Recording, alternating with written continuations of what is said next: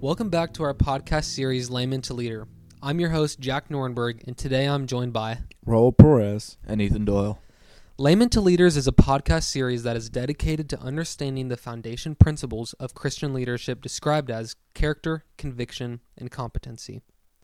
Today's episode will be focused on discussing what competency is, and to end, a discussion as to how competency applies to us today. To start, we must first define what competency is. One secular definition of competency is defined by author John C. Maxwell in his book, The 21 Indispensable Qualities of a Leader. He defines competency as, quote, the leader's ability to say it, plan it, and do it in such a way that others know that you know how, and know that they want to follow you, end quote. Another definition of competency is defined by author and pastor J. Oswald Sanders in his book, Spiritual Leadership. He claims this about competency in leadership.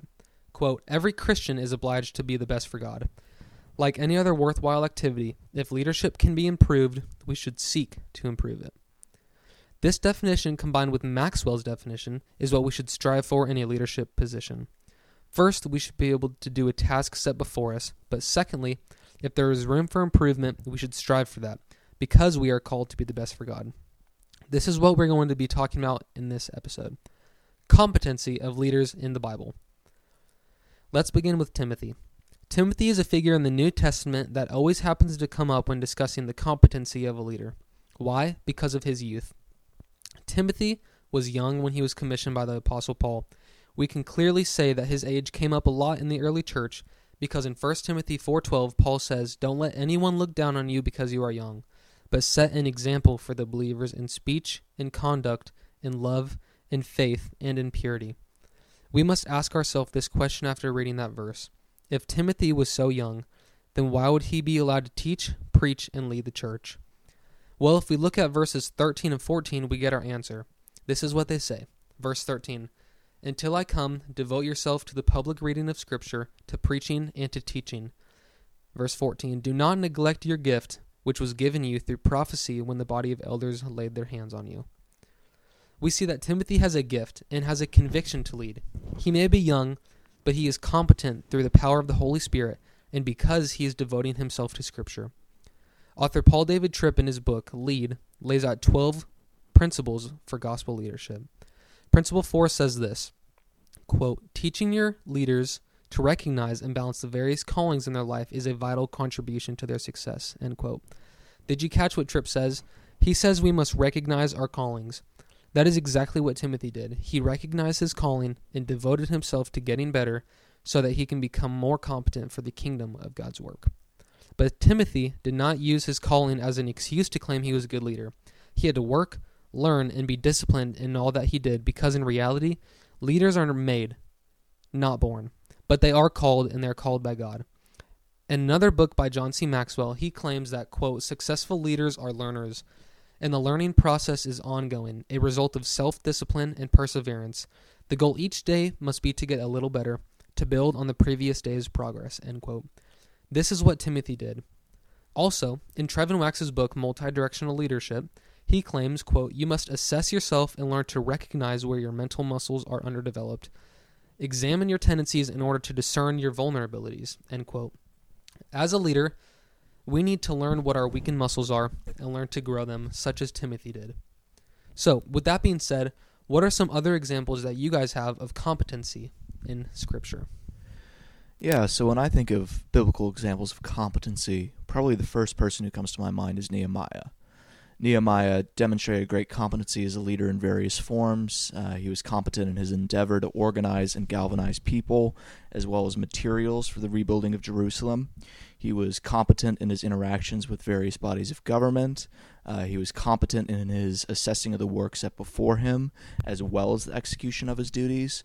And just overall, Nehemiah was cool, competent, and capable, even when under fire from those inside and outside of his camp. And I would say that this is the positive aspect of competency in leadership. The opposite of this, though, someone who is not competent, I would have to say, is Samson. Samson had all the right things going for him. He was gifted, talented, and blessed, but he was not convicted enough to obey the commandments given to him. Additionally, his character was compromised as he was not a man of integrity, and that led to incompetency in his leadership. Yeah, for me, when I think about leadership and how to become a leader, I often look for the text in 1 Timothy 3 and Titus 1. And I think that when we talk about leadership, what is character, as I said in the previous episode, I look to this passage, but I think that for competency, we can learn something from them as well. So in those texts, 1 Timothy 3 and Titus 1, Paul only says one thing that a leader should be competent in. And he says that a leader should be able to teach and to instruct others. Teaching meaning that he is able to proclaim God's word, and meaning in the public ministry of pastoral leadership, like preaching the gospel, teaching. So it's the public ministry when he says able to teach. But when he says able to instruct others, he focuses on the idea of that pastoral care. So that's a little definition of what Paul is saying right there. And it's something that amazes me when I read this text, because from all the competent characteristics that Paul could have chosen, he chose teaching and instruct others as key requirements of leadership. A leader should not only know how to communicate God's word, but he should know how to apply God's word to the congregation. A leader should not also teach, but it should love the congregation, give their life for them. So Paul's focus in this text is not only teaching in it of itself, but it's the reason on why teaching is important and instruction is as well.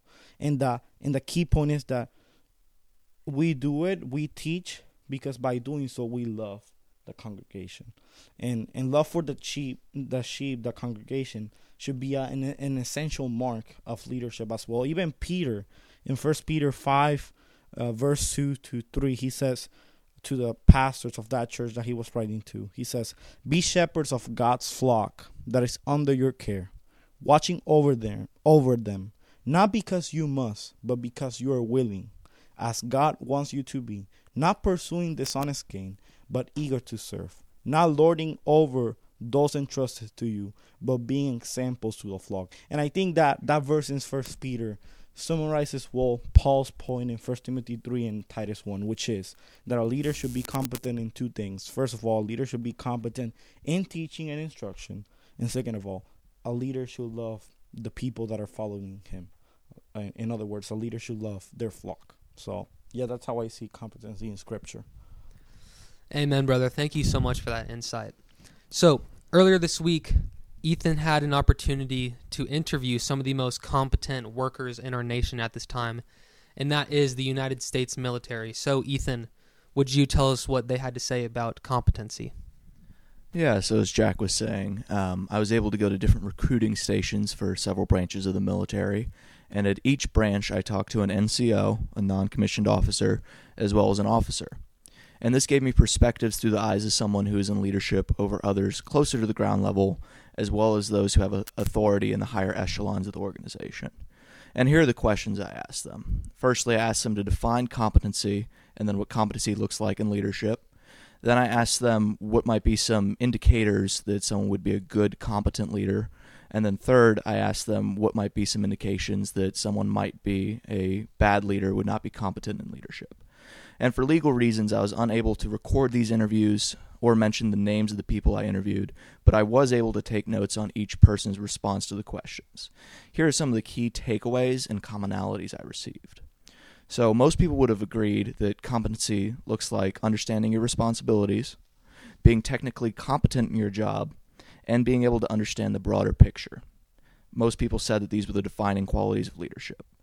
Following this, competency in leadership looks like being able to understand not only the broader picture of what's going on, but also the why behind a mission.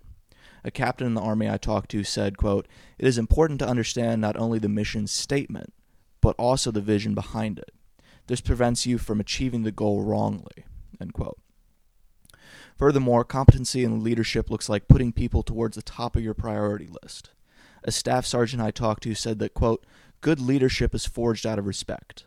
A leader must be willing to work, not someone who leads from the rear, not someone who takes credit for what they did not do, but someone who is able to lead physically and mentally in any situation. That is true leadership." End quote. He followed on by saying, "We have a saying in the Army, your audio needs to match your visual. In other words, do what you're doing and embody it for your men. Don't be a hypocrite."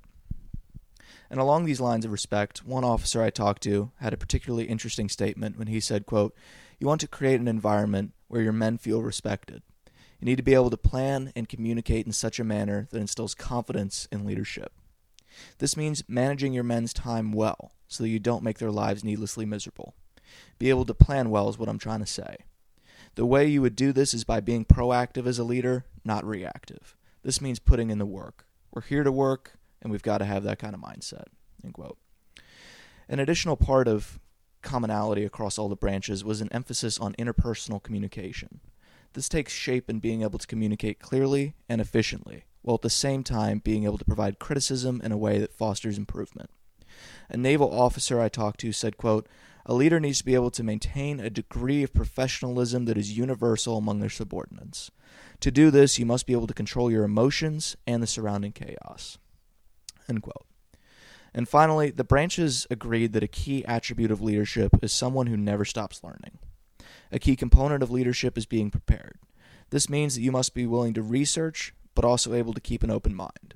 A captain in the Army I talked to said, quote, "The most important things you can do as a leader is not in simply knowledge, but also in understanding experience."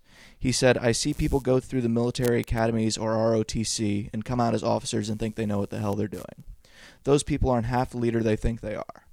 Each officer is going to have an NCO in their unit, someone who rose through the ranks the hard way and has an entire career of experience to fall back on. You got to utilize those people. Our military is built off of the NCOs, and they are the backbone of this military. You need to be able to understand where your own blind spots and limitations are and utilize others' knowledge in those areas. That means delegate stuff to those who are better equipped to deal with it." End quote. Amen. We certainly are lucky that you had the opportunity to interview such competent people. So we're going to end this episode with one final question. The question is this: what are some signs of an upcoming leader that reveals that he is competent to do his work in the ministry? Yeah, I think that, first of all, we got to start with the idea that no leader is going to be fully competent for pastoral ministry, for leadership. There's no way. We're sinners. We need Christ. And that's the foundational truth of leadership. But I think that there are some glimpses that there should be in the life of an upcoming leader. There should be things that should start rising. They don't have to be perfect, but they should start rising in the life of the leader. And I think are three things. First of all, I think a leader should, an up-and-coming leader should be able to teach. I think part of what leaders do is to teach others in different ways, by example, by word, by encouragement, by rebuke. So there are many different ways that a leader teaches. And I think that an up-and-coming leader needs to desire to teach others and should have that desire in his own life and should show that in his church or in his surroundings. Second of all, I think that a leader should love the flock, love the sheep, love those that are following him. He should have a devotion towards them, a desire to care for them. So I think in pastoral ministry, you can consider a person for leadership based on how they move in the church, how they influence people in the church. So yeah, I think going back, teaching, loving, and at the end, I think that an up-and-coming leader should be devoted to prayer. I have been reading this several weeks. I have been reading about J.I. Packer, and he really devoted himself to prayer. And I believe that there's not going to be a Christian leader who's going to be successful if he's not daily on his knees in prayer. So I think prayer should be essential and should be part of the life of every Christian. But in an up-and-coming leader, it is important to build prayer as a foundational piece on his own life. So I will say teaching and giving instruction, loving the flock, and devoting themselves to prayer. Yes, thank you so much for that, Raul. Ethan, what's your take on this? Yeah, so kind of adding on to Raul said, I would say that there's two kind of additional characteristics of an up-and-coming leader, and I would say that's perseverance and prayer. So if we look at Nehemiah for a second, I mean, Nehemiah's problems were continual, but a good leader continues moving people towards God no matter what. And Nehemiah was just persistent and engaging, trying to figure out solutions to his problems, and the first thing he always did was go to God in prayer. You know, he realized what the problems were, he thought about it, he prayed about it, and then he waited and he answered. And I think that that is just exactly why he was a good leader. I think a good leader needs to have perseverance, and he needs to be a man of prayer. Amen. Well, with that being said, thank you for joining us today on the Layman to Leader podcast. My name is Jack Nornberg, and I'm joined by Raul Perez. And Ethan Doyle.